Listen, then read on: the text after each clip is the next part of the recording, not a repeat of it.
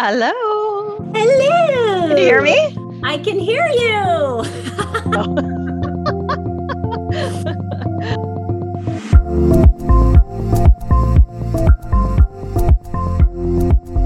Hello, friend. How are you doing? My name is Amy Vallejo. I'm with Social Creative Conversations, the hostess for this podcast. I am so glad to have you with me today. Hey, I'm not sure if you're hopping on for the first time or if you subscribe to this podcast, but either way, I am so excited to have you with us to hear the story of an amazing woman. That's what this podcast is all about. We are far more than the tiny little tile that comes on a social media screen. We have full lives, full histories, full stories, and it's my job to help tell those stories with the amazing creatives that come on. I also own a creative experience workshop called Social Creative Workshops. That's an opportunity to meet face-to-face. This podcast is our opportunity to come together as a community over the airwaves. I love that we can build community and cultivate relationships any way we can. That is my goal.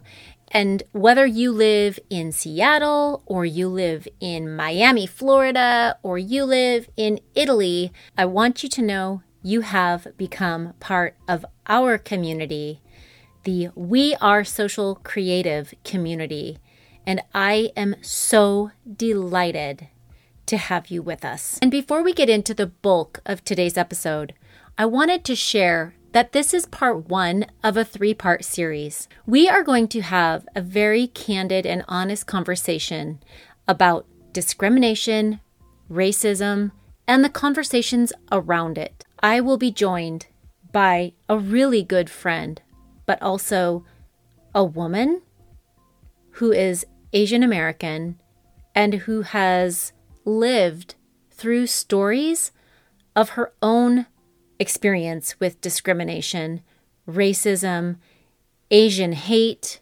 white influence, and supremacy, and how she learned to live within this culture. And for the first time in 12 years, I have a real honest conversation with her to hear her story. When we talk about discrimination and equity, there are two things: transactional change and transformational change. We need both in order for change to exist and be empowered. But transformational change really comes from the stories about people. It's when we truly dig in with awareness and understanding. Even if we don't fully understand, we're there to listen and walk with. We all come to the table with our own experiences and our own stories. No one's is the same. And so sometimes I can't fully understand. I can't walk in your shoes. I can't fully relate. And there was no expectation being held over my head to do so. What I can do is I can walk alongside someone, be there, listen, have an open mind, be aware, and investigate my own prejudices, my own biases, my own parts in the story. It's a really great conversation. And I'm not going to lie, there were moments where I felt awkward. I felt embarrassed to ask some questions. And that's growth. And honestly, I feel more knit together with her because of our conversation. I hope you'll carve out time to invest in listening to these conversations and having your own. Now let's jump in to an amazing story of a woman who I found out doesn't necessarily consider herself to be creative until I just about had to call her out to say She leads a very creative life. And this is so reminiscent, right? Sometimes we think we're not very creative only to find out that creativity runs through our fingertips. I am so excited about our guest today. If you are local to our area, you may know her as the award-winning King 5 morning show news anchor, but I know her as a dear longtime friend.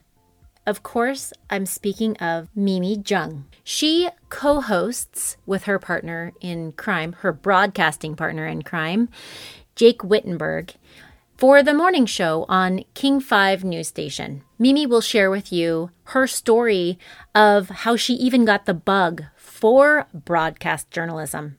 She has been at King 5 for 21 years. She has a wealth of experience and knowledge, talking to people, gathering stories, and it was so exciting for me to be in her shoes, gathering her story and sharing it with you. It's funny, if you live in this area, you either know of her name, you've seen her on TV, or she has emceed one of your galas. You may have heard her in voiceovers. Her professional career spans a wealth of different places. And with that comes a little local celebritydom. And so we talk about that with her, and I joke with her in a very funny way of the whole, do you pump your own gas? Just like you see of celebrities in Us Weekly, where stars, they're just like us. And of course she is. Mimi shares stories about what it's like to show emotion while also maintaining her professionalism in a journalistic sense. Her job in front of the camera and in interviews is to share people's stories. And now she gets to tell her own stories through her own creative journey, whether that's on camera, through a camera lens, in her own home styling, or through movement with her passion for dance. She also talks about some of the lessons she's learned as she's walked through life, the triumphs, the hurdles, the missteps, all the good stuff that comes from getting older. I promise you, there is some really good stuff. And with that, it's time to dive in. Thanks for being a part of the conversation.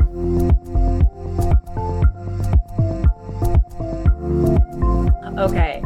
All right. Well, let's get this started. All of my kids are at school right now. It's quiet. So great. I know. It's super quiet. I was like, this is amazing. This is amazing. Yeah. Oh my gosh. I know. I was like, Jake, I don't have to be in a closet. This is like nobody's walking around. Yeah. The clip this morning was so fun. The kids. Oh, good. Did they love it? Loved it. Oh my God. They just thought Good. it was so funny. Yeah. That's hilarious. So, yeah. Good. Yeah, it was Oh my fun. gosh, my coworkers were like, my boss was like, is she famous? Because she looks familiar. And then my photographer was dying because he goes, yeah, I didn't ask her to dance. I just told her like I've been getting a shot of her walking away. And so he had no idea. So I'm like watching the raw video, and it was like, as you were like, bye, you could hear him like snickering, like just totally getting a kick out of you. And I was like, oh, I told him I was going to moonwalk away. I was like, I don't think he thought you were serious though. I was like, I feel as light as air right now. Woo! I know. Into freedom. Oh my God. I love it. Oh, okay. Are most of your Let's do podcast this. conversations like an hour? So it's usually like an hour and 30 minutes, an hour and some, and then I do condense down. Thing is like so much comes out of just uninhibited conversation. You know, it's just like we're just chatting, and then the conversation kind of takes itself somewhere else. Yeah. And so I have a bunch of questions, but what I thought what I would do is, because originally I was just going to talk to you about like a little bit of the behind the scenes, and now we're going to have this other conversation. So if this may end up being a really long conversation, so I hope you went to the bathroom. I'm good. I'm ready. But I was I anchor 3.5 hours of news. I know, so that's so peeing, true. So that's so true. That's so true. Well, this is kind of crazy because here I am asking the award-winning journalist the questions. So no pressure on me. That's cool. You're actually very good at this. So don't be scared. I've heard your podcast, so. I was like, oh gosh. Well, I wanted to just share with those people, for you and for those people who are coming on and listening for the first time, what this is all about. This is a sneak peek behind the scenes. You know, there's like women who lead these creative brands. There's women who we see you on an HD TV screen up close and personal, but we probably don't actually know the totality of you. And so this is what this is for. Like, I want to know a little bit more about you. And it turns out that you are very creative. Our podcast oftentimes has a creativity angle to it. You are super creative. And I don't know that people actually know all of that about you, but we want to talk about your local celebrity dumb, if that's a thing. I was like joking with you earlier, but like, do you pump your own gas? The Us Weekly, do they pump? They're just like us. Do they do their own laundry? So we're going to find out if you actually do, which I actually do know that just a couple days ago or yesterday, you were pressure washing your backyard. So you do get down and dirty. And yeah, no surprise. I do pump my own gas. Yes. Oh, shoot. So we'll get into that in the first part, but then we're also going to be talking about your life experiences, using your story as a valuable teaching agent for change, especially within the context of being an Asian American woman. And so we'll dive into that conversation later. But I thought I would give sort of a context into how we even decided to have this conversation. Well, I have to admit, when you first asked me, would you be on my podcast? Yeah. I thought to myself, wait a second, I don't fit into any of the other guests that she's had on, because all these other amazing women, are so creative in what they do and their crafts. And I just don't look at myself as someone who's a creative per se. But then when you mentioned these other things, and then I thought, oh, well, I guess I do have creative outlets. I guess I just don't see my job as my main source of income, right, as creative per se. But well, and lest we not forget, you were the one who approached me about making cement bowls. I mean, that's true. You were like, which by the way, I have one drying out in the garage right now. I just made one yesterday. Well, yeah, I made one. Yeah. That's amazing. Yeah. So, yes. So there you go. I wanted to just set a precedent or give some context to how we even decided to enter into having this conversation. Of course, it's been more public and more publicized now. The Asian hate crimes have been getting a lot of publicity. And just recently, you and I made dumplings for the first time. We did a Dump the Hate. We participated in the Dump the Hate fundraiser. And I wanted to know more about your story.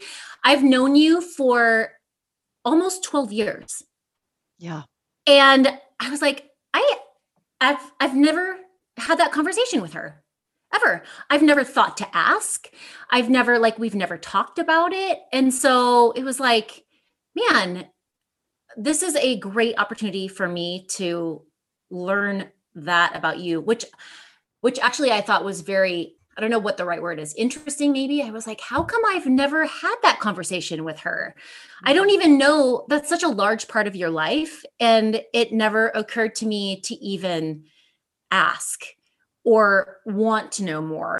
And I just recently listened to a Brene Brown podcast, which is so good, but it's on diversity, equity, and inclusivity. And it specifically talks about it at work. But she dropped so many amazing things in that podcast. And one of the things where she was talking about transformational change, how you need transformational change and transactional change, like you need to know how bad it is with numbers and stats and the qualitative and quantitative stuff, but you also need the story. You need to know the story of people. The whole transformational thing, culture change doesn't come unless it's centered on people, And so I just was like, that's what this is. This whole podcast is centered around people, getting to know their stories so that we can move in that direction together as a community.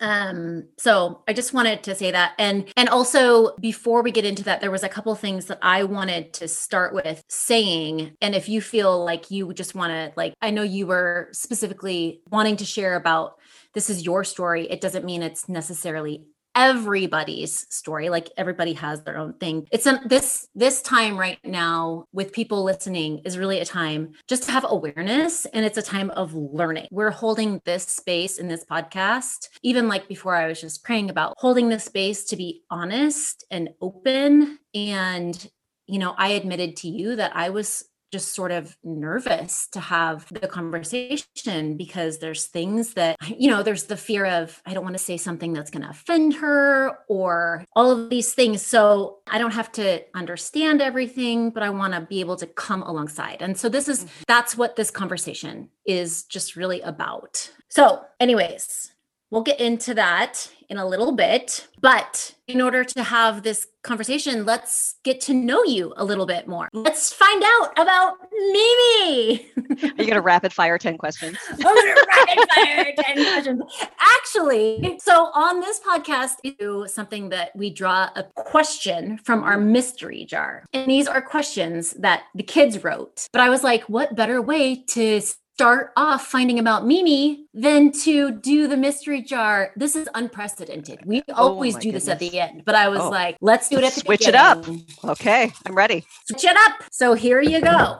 Oh my gosh. This is so perfect. Because there's actually a thing called news anchor hair. What is your worst hair experience? What is your worst hair experience? Have you ever had like a super awful cut or a super awful color or like a... Well, I can't say I've had awful color. I have bad hair days all the time. I know people might say, I know exactly. I don't believe roll your eyes, right? Yeah. But if I were to look back at like 21 years of hair on King 5, I would say looking back at the very beginning when I first started, I was 24 and I was a 24-year-old trying to look like I was 40, trying to fit in. So what did I do? I cut my hair super short because, longer hair makes you look younger. And I didn't want to look young and I wanted to be credible and taken seriously. So I cut my hair super short. And I personally think it was the hairstyle that was less appealing of all the hairstyles that I've had. It just was not good. But it did serve the purpose. Oh my God. But as I've gotten older, what's funny is my hair has gotten longer. It's like, as I've gotten older, I now don't really care. I want to look younger, I suppose, now that I'm in my mid 40s. So that is so funny. Yeah. Oh my gosh. Well, I was sharing with someone that I had one of the experiences when I was in my 20s where someone colored my hair and accidentally forgot about me underneath the drying thing, like with the heat. And I looked like a Q-tip. Like they came over and they were like, okay, well, that's about time. And they pulled the thing up and my hair was like breaking off on me. So bad. So that was my worst. That's my worst hair. That sounds awful. Never again.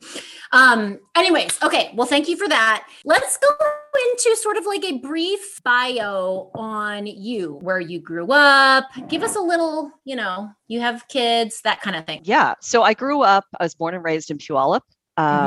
Down in Pierce County.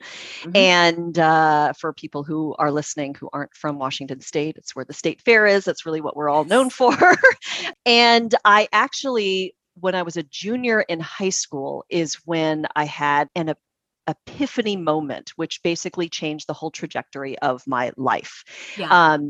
And I don't know if you know the story or not, but it's basically how I ended up going into broadcast journalism. I wanted to be a math teacher since I can remember as a kid. I just wanted to be a teacher and I was really good at math and I thought I was going to be a math teacher. And then my junior year of high school, I go to the mall with my parents because we had the day off as kids because there was a teacher strike. So all the kids got the day off from school. My parents took me to the Tacoma Mall, and there I am sitting in the middle of the mall where the fountain used to be.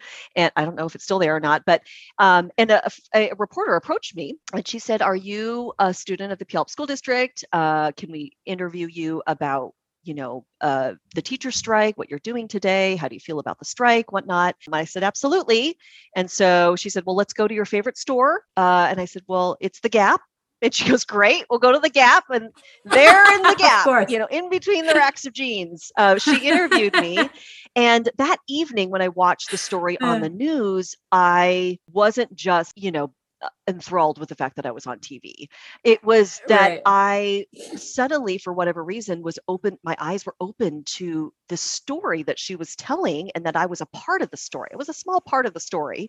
And in that moment was when I said, I need to do this. I want to do this. That's what I want to do. And from that point on, I started researching colleges and ended up going to Syracuse University for broadcast journalism, which was a great school. And while I was in school, I got a part-time job working at a television station while I was in college. And so that helped me get my first job, which was in Las Vegas, was there for a few years, and then came back to my hometown of Seattle. So I really have a very short resume, but I've been here for 21 years and just feel so fortunate to have grown in my workplace and to be in the position that I am now. I am a divorced mom of two. I have a 10-year-old and a 13-year-old girls, and they are the absolute delight of my life. They are like my purpose. And I get up every morning and just wonder, like, how can I be the best role model for them?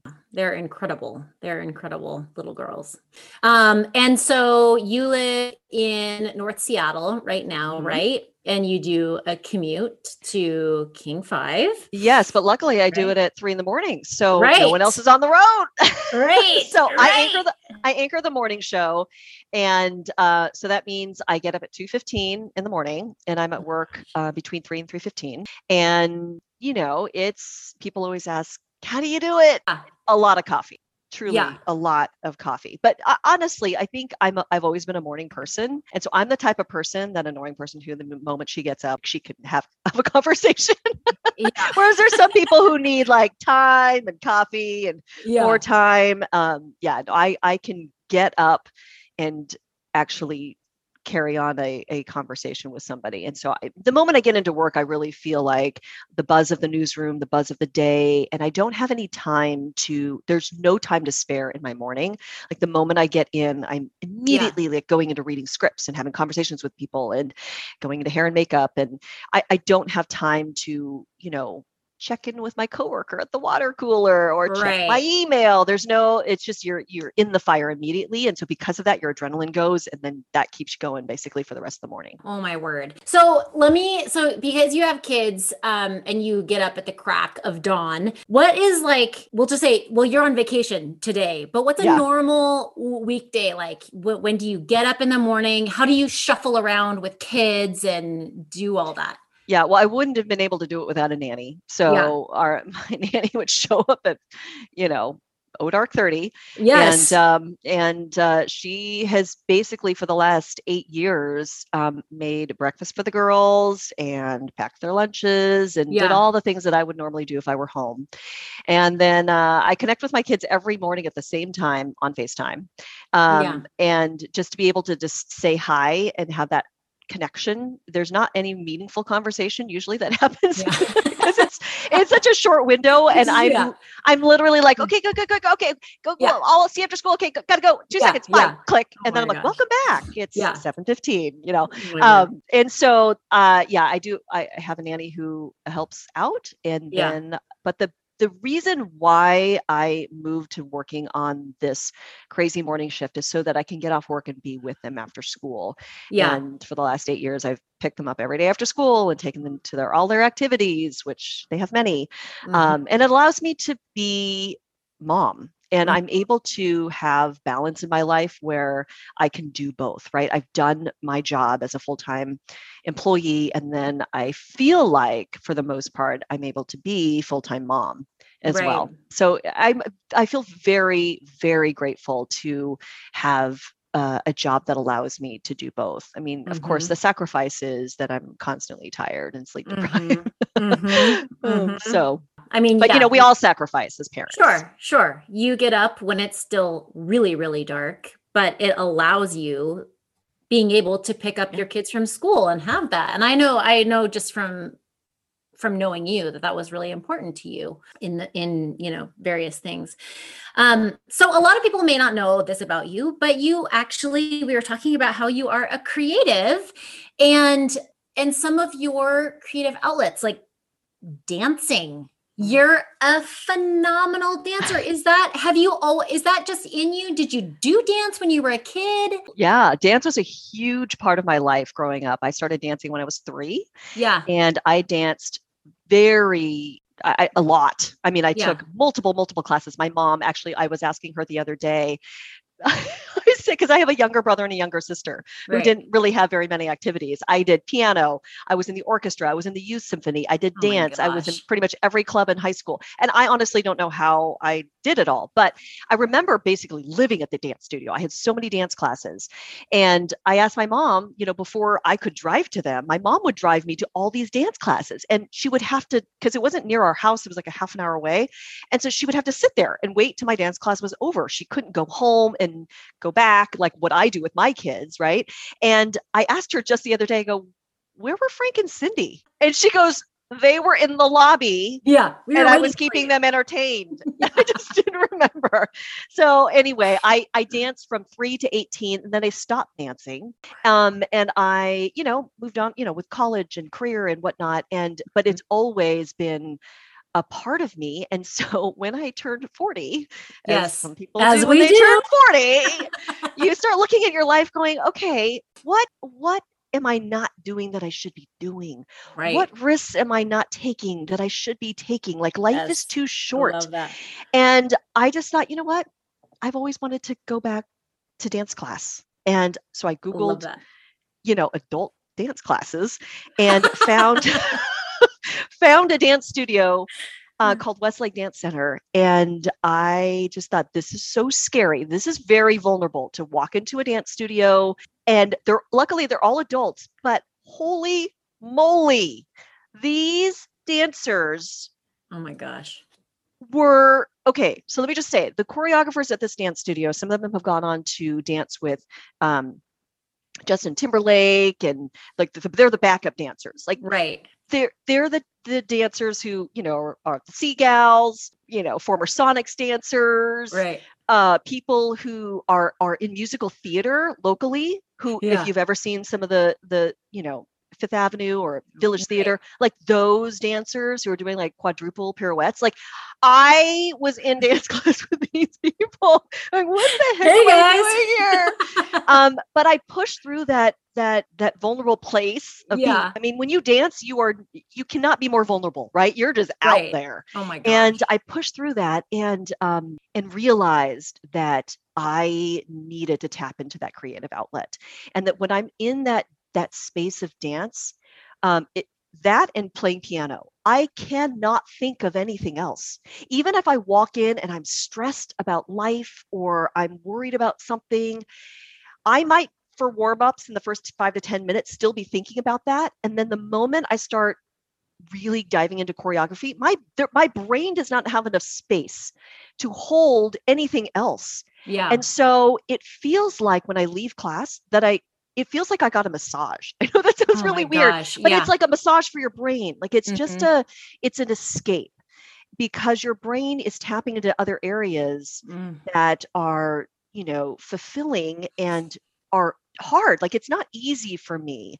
Choreography doesn't come easy for me. I really have to work at it, but I love it. So you go into this other space of your brain that you tap into that just you leave feeling rejuvenated and refreshed and inspired, and in all these things maybe a lot of creatives feel if they were to be doing this on a daily basis. But I don't do that for my job. So I tap into a different part of my brain, and I love that. Oh my goodness. Well, you can certainly hang with the big kids. Let me tell you, I've seen your dancing. I'm like, oh my gosh, I could not do the choreography that you do. It's like insane. Right. But so you have also owned your own photography business. Yeah. In fact, you photoed, it was a newborn and kids, I guess. You did some kids. I did your maternity photos. You did my maternity. You did all of my baby's little photos. Yeah. But you had that for a while. What you ended up closing it just professionally, but you certainly do have a photographer's eye, and you can see that in everything that you photo. But what was that? Have you always had a knack for photography, a desire to do that? Not really. I mean, I actually took photography classes in high school, but that was my only introduction to the photography world. Never thought I would pick that up again. But it was after I got married and we went on our first trip to France. And right before that, I thought, I'm going to France. I should buy a nice camera.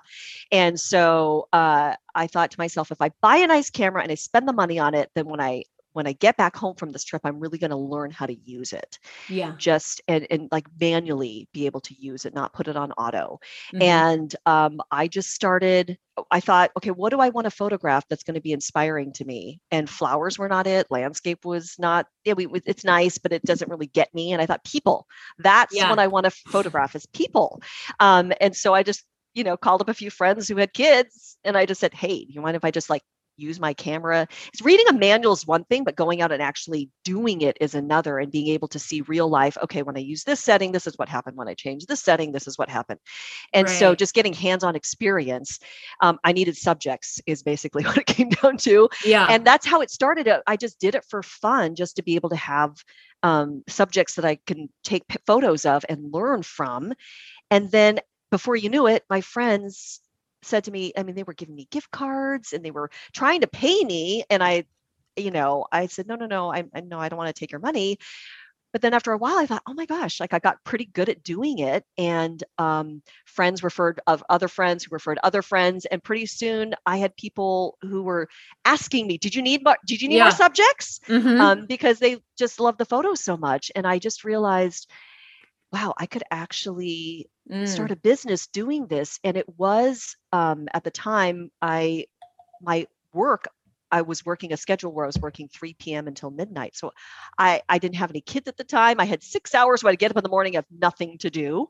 And that's how I used my time, was just to be able to tap into this other creative way, and seeing just how I could tell stories through the lens of a camera versus through writing, So I developed an eye. It wasn't something that I think was always inherent for me. I don't know. But it did come very easily and quickly. And I grew and I learned a lot, and my business is booming. I could have quit my job, honestly, and oh my gosh, gone into this full time. But it has been such an amazing outlet for me because it's the kind of work where people say to me, I can't put a price on this. What you did for my family and what you captured, I can't put a price on. Yeah. And it's, I guess it was also nice because, my job is often, it's difficult because there's just so much negative news that I have to report and talk about. And a lot of times I know deep in the back of my head what I'm doing matters and that it's important, but it doesn't feel that way on a daily basis. Right. And so when I give these photos to these families, whether it be capturing, their first pregnancy or their newborn or, their children as toddlers or their whole family or, whatnot, I was giving them something and I was allowing them to see something of themselves that they hadn't seen before. And for a lot of moms out there who, you never are in front of the camera because you're always taking the photos, just being able to give this gift to these moms who were a part of being able to take these candid photos of them. What does it look like when you are with your children? What do you look like? And being able to capture that's priceless. And I just felt so good about what I was doing. Yeah. Well, I always say the best photographer is able to transport you right back to that emotion that you had in that moment. And you certainly are able to do that. I mean, I saw that in all of the photos that you took for my babies. It just takes me right back to how I was feeling as a mom when I look at a picture of my baby. So Yeah, so good. So we had a question. And actually, just so you know, we had a bunch of questions come in, and I'm just gonna insert them in where I feel like. But one of the questions was, what do you feel like your main creative outlet is outside of work? Do you feel like it's dance or photography or something else right now? I think right now it's a mixture of, it's less photography these days. I wish it was. One of my New Year's resolutions was actually to take more photos of my children because I should. Yeah.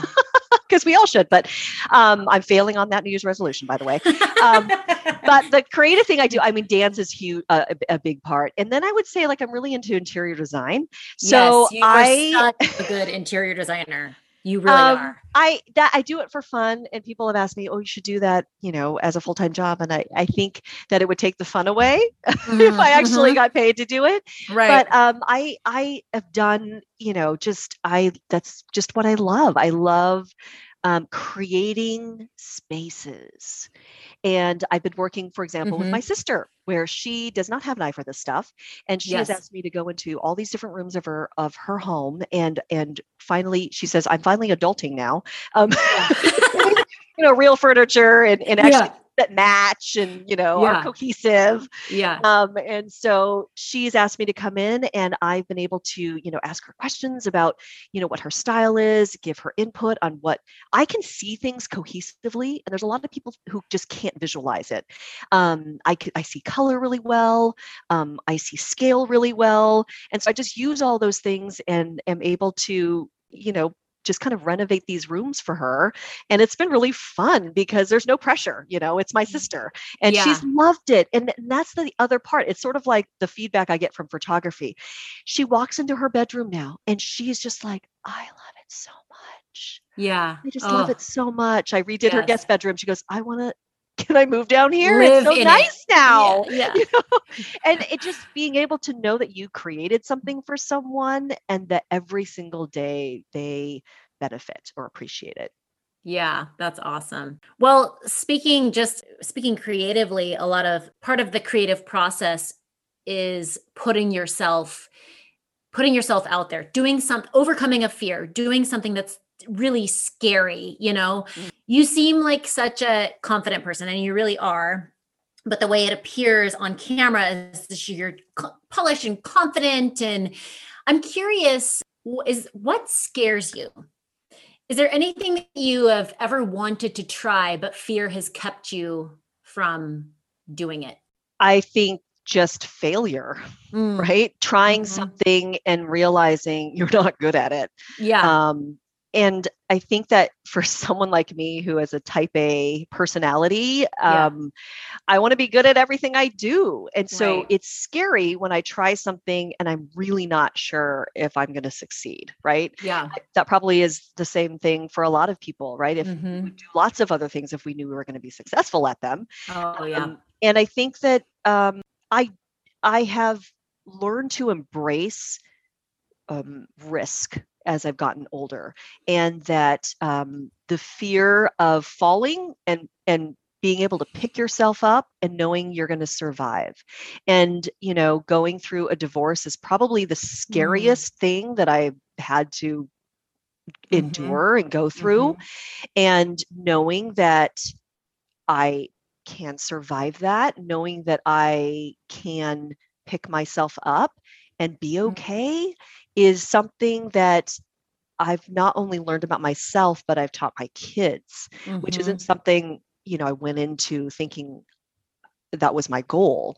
But because of that, like once you do something and you risk things and you realize that maybe you fail, you don't fail, but just even taking that risk allows you to open the door for other risks.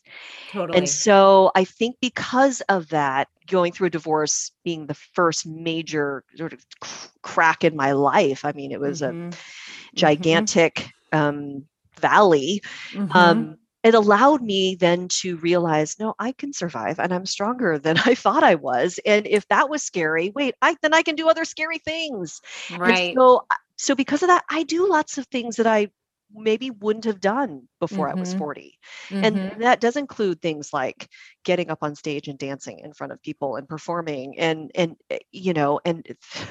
thinking I might fall flat on my face, literally might Right. fall flat on my face in front of Mhm. hundreds of people. Mhm. And I'm just going to have to figure it out, Yeah. but that fear is Mhm. knowing you can work through that fear and get through it on the other side, like going through the fire and realizing like, oh, that hurt, but Yeah. hey, I made it. You just realize, wow, okay, if I can do that, then I can do this. And so Right. probably a lot more things that I will do and continue to do that I was afraid of before. Yeah. I think that's so true. Even, I mean, as we get older, the goal is more self-awareness, right? And that means knowing you can actually get through. I mean, if you fall, you fall. Okay, well, I'll just pick myself up and no big deal. It's almost like you don't even care as much anymore the Right. way you used to in your 20s, Yeah. I mean, thank God. Thank God for that. Um, but yeah, I think you're so right on that. Okay, here's a question that came in. What is one thing you think people perceive but get wrong about you? Oh, that's such a good question. Oh, Mm-hmm. I think people think I live a perfect life. Mm-hmm. I don't know. It's interesting because I don't try to. Like Mm-hmm. I truly don't try to appear to be perfect. Mm-hmm. But and that's why I really make it a point, like on my social media, to be really honest about my struggles, or whether it be struggles with mental health or just struggles with life or being a parent or work is hard. Like I don't shy away from that. I try not to paint this rosy picture of my life and only put the good stuff on.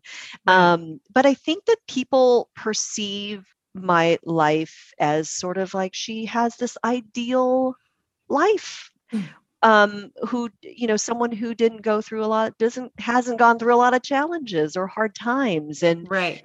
I might have said, well, I guess that's true prior to turning 40, but I've Mm-hmm. had a lot of really difficult things that I've gone through since then. And so yeah, I would think people just look at me like, oh, Yeah. she wakes up, like your joke about like she must wake up like this. Yeah. No, I don't wake up like that. I don't wake Well, up looking perfect. here's the thing though, because it is harder for you. I don't have a part of my day where I have to put on makeup, professional makeup for camera, uh, be dressed, for Right. appearance on TV. And you have to have a professionalism and persona Yep. on camera Mhm. that would easily trick people into thinking, well, that's just how her life is. I mean, Mhm. she must be dressed in a designer clothes all the time or whatever it is, Yeah. when really they don't see you in the yoga pants and the ponytail and, just Having a breakdown. having a breakdown, the real life, Yeah. Um, so I mean, that is the additional hurdle that you have that I don't Absolutely. have, which Absolutely. makes it hard for people to really see into how life really is. But I will say you do your own makeup I and do. hair. I have seen you in a Marco Polo at like 4 a.m. There I am. Nobody There does my you hair and are. makeup. Yeah, Yeah. exactly. So it is an actual, just she's doing it herself. So, well, speaking of your TV career, you've been on King 5 for what, like 20 plus? 21 years. 21 I just celebrated my years. 21st anniversary. Yeah.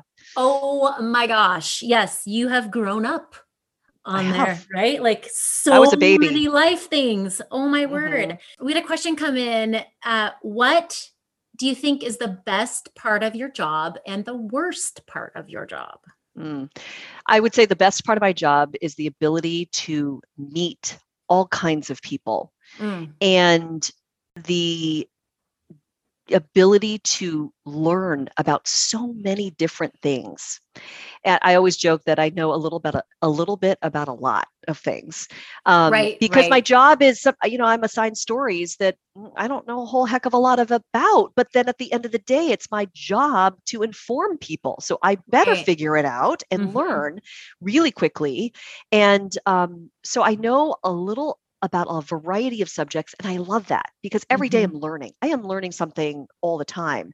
And because when it's not just I'm consuming something and I'm learning something and I can move on, my job is to make sure that I am not only learning, but I can then explain this to people, right? It goes a different level of I need to understand this, not just for myself, but to explain this to others. But I love that part. I love getting to know people and I love meeting people and hearing about their various stories. And that will never get old. Yeah. So that's the best part of my job. Yeah. And secondary to that is now that I've been on the morning show for several years now, one of the things that I truly do not take for granted is the privilege of knowing that I've become a part of someone's daily routine. Yes. Just knowing that, our morning viewers are so regimented, it's like you wake up at the same time, you do the same thing, you turn on the TV, you get your coffee, whatever order, but it's always the same thing. And you're a part of that. And now that I've been on vacation for a week and a half, I've had people, message me and say, my mornings aren't the same. And I am so touched by that because I know that they wouldn't reach out to me to tell me if they didn't really mean that and that I matter and I'm a part of their life. To know that is such an honor. That is the best part of my job, really one of the best parts. The worst part really is I can never escape it. So you can turn it off. If you've had too much bad news, you can decide to not check social media or not check websites or not turn on the TV. I can't escape it. So that's number one, is that I can really never escape the negative news. And secondly, having to pick up the phone or knock on someone's door of someone who has lost a loved one. Oh gosh. Is the worst. It's just like this person just lost someone, either in the Iraq War, in a car accident, because they've been murdered. The grief is like so fresh. And I have to, hi, right. I'm so sorry. It's awful. There's nothing good about that. I think the only thing that has helped in those situations is like I try to go into those situations with as much humanity and compassion as possible and with as much respect as possible.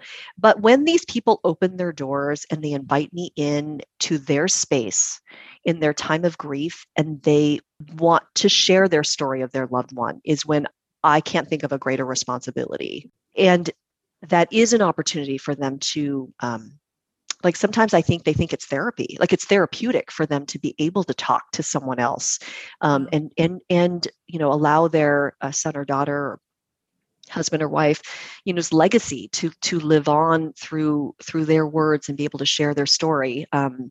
That part is good, but man, it never gets easy to do that. It's hard. Oh my gosh. Yeah, I can't even imagine. And I'm going to ask a question later, but just about the human aspect, because you have to ask questions and be professional, but also you're a human that's also asking. So you're feeling empathy towards someone, but also having to do your job, which can be very conflicting at times. Yeah. Yeah. It's like I'm sitting across from this person. Do I cry? Do I not cry? Because I want to cry. Right. I'm not supposed to cry. Am I supposed to cry? Is this going to be weird? Yeah. Oh man. Okay. Well, I promised Jake I would ask this question for him. He was like, oh, ask Mimi this.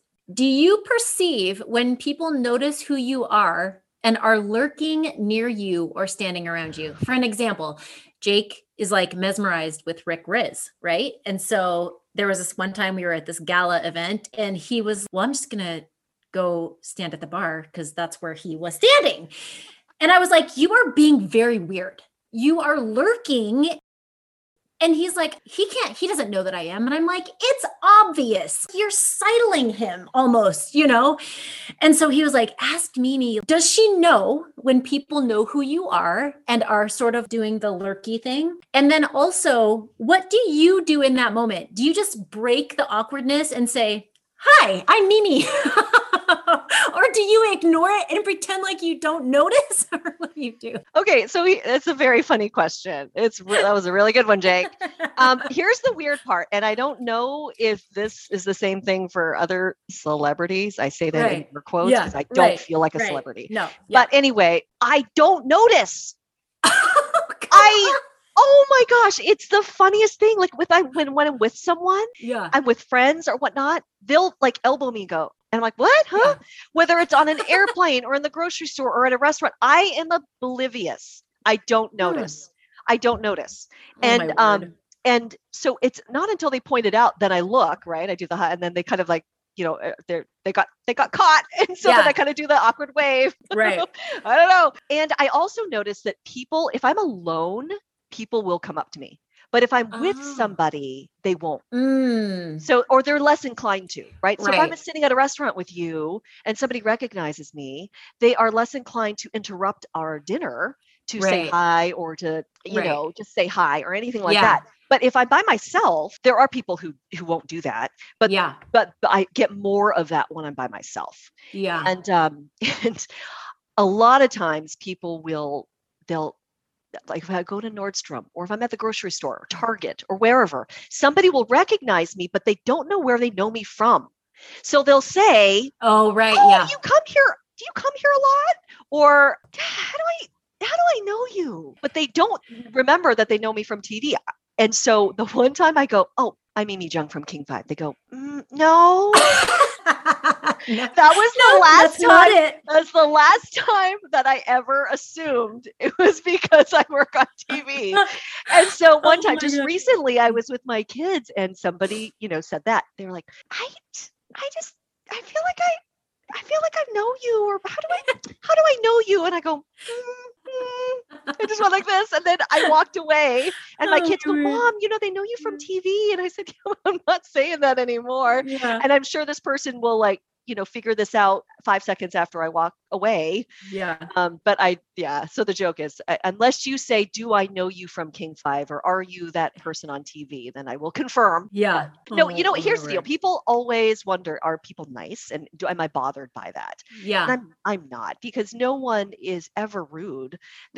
When they recognize me, they just want to say nice things. They just want to say hi. They just, and really, the men and women, the kids who are Asian American, those are the ones who are, they're like, oh my gosh, I'm fangirling right now. Like, it's so cute. And I just feel, so honored. And so I don't mind at all. People are really, really nice. Yeah. Oh my word. Okay. Quickly. Yes or no? In your 21 years, have you ever name dropped? Have you ever used your name as a perk, to get a reservation?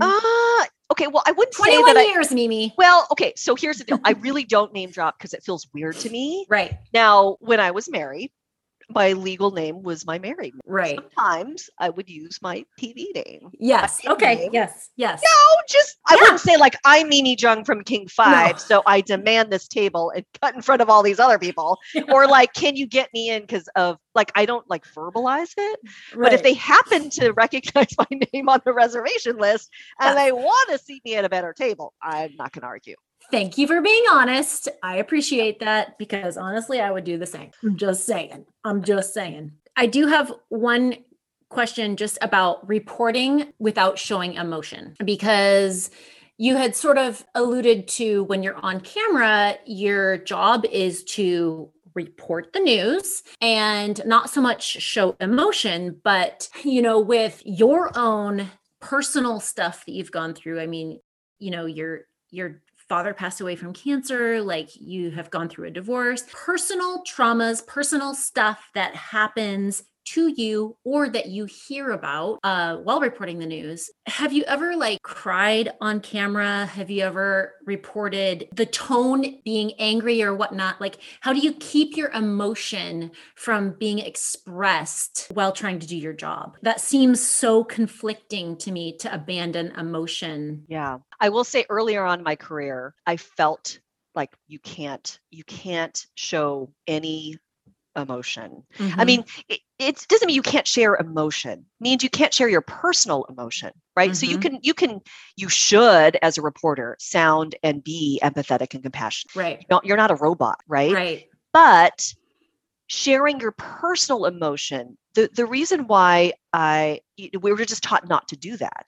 But secondly, because at least for me, I don't want my emotion to be a part of the story because I'm not the story. I'm telling the story. And so I am very careful not to allow that to become front and center because it shouldn't be. But there have been times, and I will remember distinctly the very first time I thought I was going to cry on TV. I will never forget it. It was after I became a parent. And I had to read a story about a child being hurt. And I was anchoring, and I remember like this lump in my throat, like it just started getting bigger and my voice started and I was trying to hold back because I was processing the story through the eyes of a parent now, which I wasn't before. And suddenly I had to put back on that, pull it back. And so I think as news anchors, yes, it happens almost instinctively. You don't even realize it's happening, where because you need to be unbiased, no matter what story it is, if you're angry about something, if you think it's unjust, if you think it's not right, if you're against what that person just said, you can't come back on camera, even with a side eye look.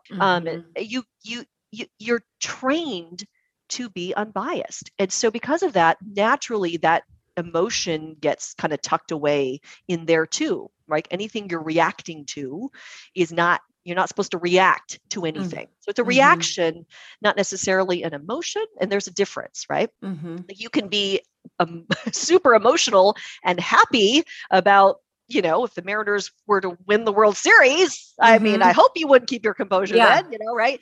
But there's a difference between reacting to that story and how that might seep into the bias. But as I've gotten older, I've also realized that it's important to connect with my audience in a way that allows them to see that I'm human. And I do that now because I'm more comfortable with who I am, not because I think this is something someone's supposed to do. Like no one told me, well, Mimi, you should try to cry on TV every once in a while, or, you should really try to react. No, it's just me getting older and being more mature and being more comfortable in who I am, not only as a person, but as a news anchor. That I know that I've established my credibility in the last 21 years, that if I show something of myself, then people connect with me better, which means that when I tell them other things, they're going to be connected with me.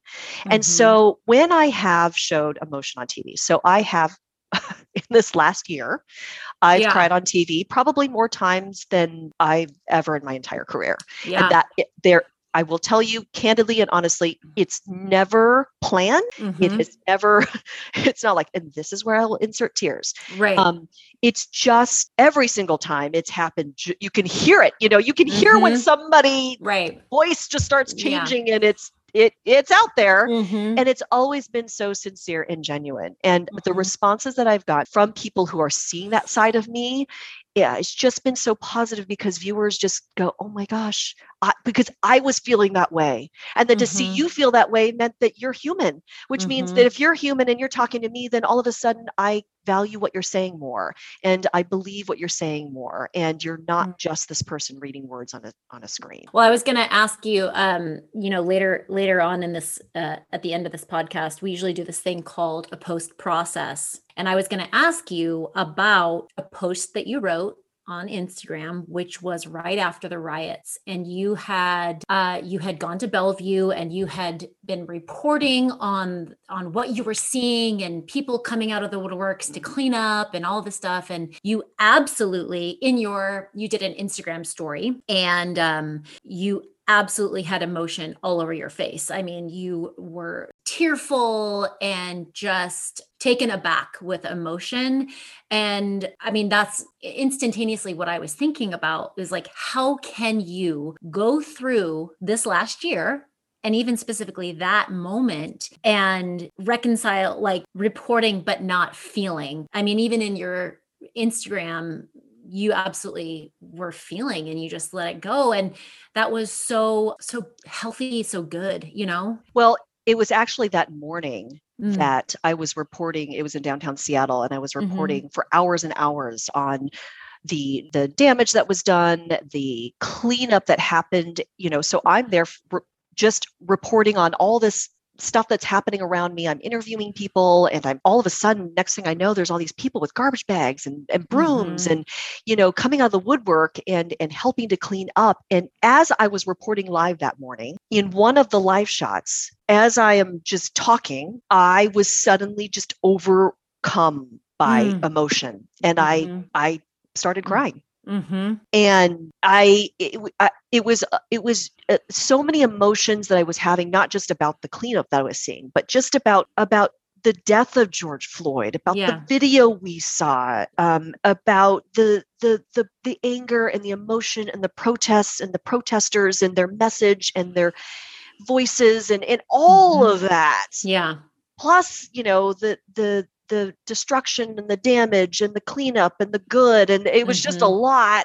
And I had so many emotions going on that in that moment, as I was live, again, that's a moment where you could see it just changed, where I couldn't hold it in any longer. And my voice cracked, and I was wearing a mask, but all you could just hear it, right? You couldn't, you could kind of see my eyes, but you could hear it in my voice that I was just sad and heartbroken and just feeling all these things that viewers were feeling too. And that was one of those moments, a few in this last year, where I'm just being real. I'm just being real. And I'm just I'm not going to pretend. I'm not going to act like everything's okay, because it's not okay right now. Right. Yeah. Well, I certainly appreciate it. That humanity part of you. I really appreciate it. Well, let's sort of wrap up the work aspect of you by talking just a little bit about, you're not a one-man show on air. You have a sidekick. I've got a sidekick. You're co-anchor. Yes. With creativity, there's often a lot of collaboration and partnership, and this is a way of your collaboration and partnership. And really quickly, because there was a question about this, to set the record straight, he is married. You are in a relationship. This is almost a compliment to you guys. It's a total compliment. Having chemistry is very important, but there is nothing going on with you guys. No, I will say for the record, there is nothing romantic going on between me and Jake Wittenberg. Yes. But I honestly do think it's a compliment, because what it says to me is that we get along so well that we could possibly be in a relationship. Totally. Yeah. Which, honestly, we are. Minus the, romantic part. I mean, the truth is that we have a friendship and a relationship that is unusual for anchor teams. Yes. And we know that, and we recognize that, and we don't take that lightly. And it's because we naturally just click, but also we've cultivated our relationship. We work on our relationship. And we really do just get along. Like, we really just are friends. So it's not hard. And we just jive. It's odd. Did you have that from the beginning? Like, did you have instant chemistry the first time you met? Yeah. And that's where I'm saying it's like comparing yourself, when you meet like your husband or whoever, in a romantic relationship, you just know, right? You just have that spark. You finish each other's sentences. Right. And, you say something, they say something, and you just feed off each other. And, you think they're funny. They think you're funny. They think you're smart. You think they're smart. Right. There are parts of each other, both of us, that were very similar, and yet we're very different. And that we have this kind of relationship where we appreciate those differences. So it works, right? He's a certain way, and I'm like, I wish I was more like that. Or I'm a certain way, and he looks up to me and says, I wish I was more like that. And we learn from each other.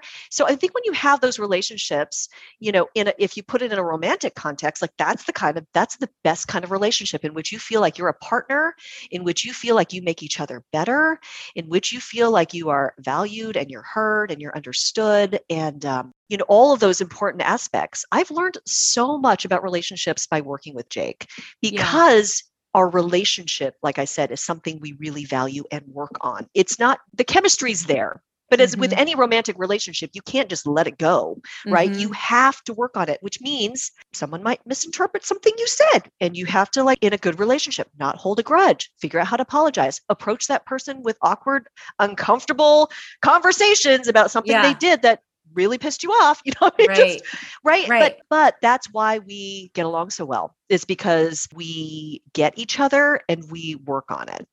But the getting each other, that part, I mean, it's just two people. And I don't know what Enneagram he is, because I know you're really into Enneagrams, but I should find out.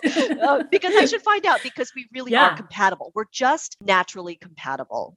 So you know what? It's honestly more of a brother-sister relationship. It's funny that people think we're in a relationship or married, but we're really, he thinks I'm the older sister and I like pick on him like a younger brother. Yeah. So that's what it's really like. And so do you, have you ever, like, sister, brother, fight, offset? Are you always aligned on things? No. No, I mean, I would say for the most part, we don't fight a lot. We don't agree on things. But when you don't agree, yet you have respect for the other person, it's okay. Yeah. And I've always told him, I said, in the very beginning, I said, you know, I may say something and you may take it the wrong way. You may say something and I might take it the wrong way. And then suddenly it becomes this rift between us. Right. I said, let's assume good intent always. Yeah. And when you put it through the filter of assume good intent, whatever that person said, if you go, you know what, they have good intentions, then you're going to receive it differently, which means then you're just going to, maybe you'll ask a question like, did you really mean that? I'm assuming you didn't, but I'm just going to ask, you know? And so there are times when, I don't know, we wake up at, 2 a.m. We're not always in good moods. Right. Sometimes we're grumpy, and in this last year of COVID and, with remote learning and parenting through that time, like we come into work with our own baggage and grumpiness, and we're not always our best. And so we know that about each other, and we know we give each other a lot of grace, I think. Yeah. And I have to assume that's a huge part in how you build your relationship. I mean, there's a measure of likability that you have to have, and that goes along with honesty to the viewers, and the viewers can call bullshit. You know what I mean? Yeah. Like, you can see when someone actually gets along, but it does mean that you're not two totally aligned people. You have to build your relationship by having honest dialogue, meaning that you don't always agree on things and you have to go there on certain things. One of the questions that I really wanted to ask, in the sense of like a unified team or partnership, he's a white male, you are an Asian American woman in the workplace. How do you move through differences that arise with that in mind? What are your conversations like? How do you approach, or do you approach conversations around pay differences or cultural differences, even in light of the story of the NCAA basketball team, where it was like, clearly there were some differences. So when those news stories come up, do you talk about those things, even on a personal aspect? Yeah, we do. I will say that we haven't had until recently the talk or conversations surrounding racism and discrimination at all. And just like you mentioned, these aren't conversations that he's ever brought up or that I've ever brought up. Yeah. And that's not his fault, and it's not your fault either. But in terms of gender differences, gender pay, equality, women in the workplace, working moms in the workplace versus working dads, I mean, we have these conversations all the time. And I think that he appreciates my perspective because I'll bring up something that he may not have thought about or seen. And so they're really healthy conversations. And I think he really, truly does appreciate when I bring something to the table that he was not aware of before, and I open his eyes. And again, he wouldn't receive that if he didn't respect me, right? He wouldn't receive that in a way that's like, oh, wow, I didn't realize that. Oh, that's a good point. So yeah, we definitely have had those types of conversations. And I really try to point those things out because I think it's important that he sees, hey, you know what? You are treated differently than I am in the workplace. Right. You're treated differently in the world than I am. And here's why and how. That's so good. Thank you for talking about that and sharing that. just got to know a lot about you. Thank you. Okay, tell me, I can't wait to hear what you were surprised by. Isn't that so funny when we see someone on TV and then we hear their backstory or the things that they go through, and you realize that they are a human. There are real emotions. There are real struggles and pains. She has gone through a professional career in front of many eyes, but also had life happen behind a screen. Honestly, I've always thought this about people who are on the radio or on TV. I've always wondered, how do you do that? How do you go through the struggles and the pains of life and then show up in front of an audience as a perky, professional self? It blows my mind. But as Mimi shared, through her 21 plus years in front of a camera, emotion and a heart has a way of showing up. And it will find its way out. And it has done so through her just being honest with her audience, in interviews with other people, sharing their pain, and expressing the emotions of what we too are feeling at home when we hear tragic things on the news or see things we wish we could unsee. I want to give a special thank you to her. I don't know if you knew, but she stayed on a recording for 3 hours with me so that we could have some very powerful, honest conversations. I enjoyed this one so much because it was light and fun, and I feel like Mimi's personality really just shined through. She's such an amazing person. And I just wanted to remind you of the 2 following episodes that will be coming out, talking about discrimination and her story and her journey through racism and what it was like to grow up as an Asian American in a culture where assimilation was far too often influenced. Stay tuned for part 2 and part 3 of our honest dialogue. And thank you for being a part of the conversation.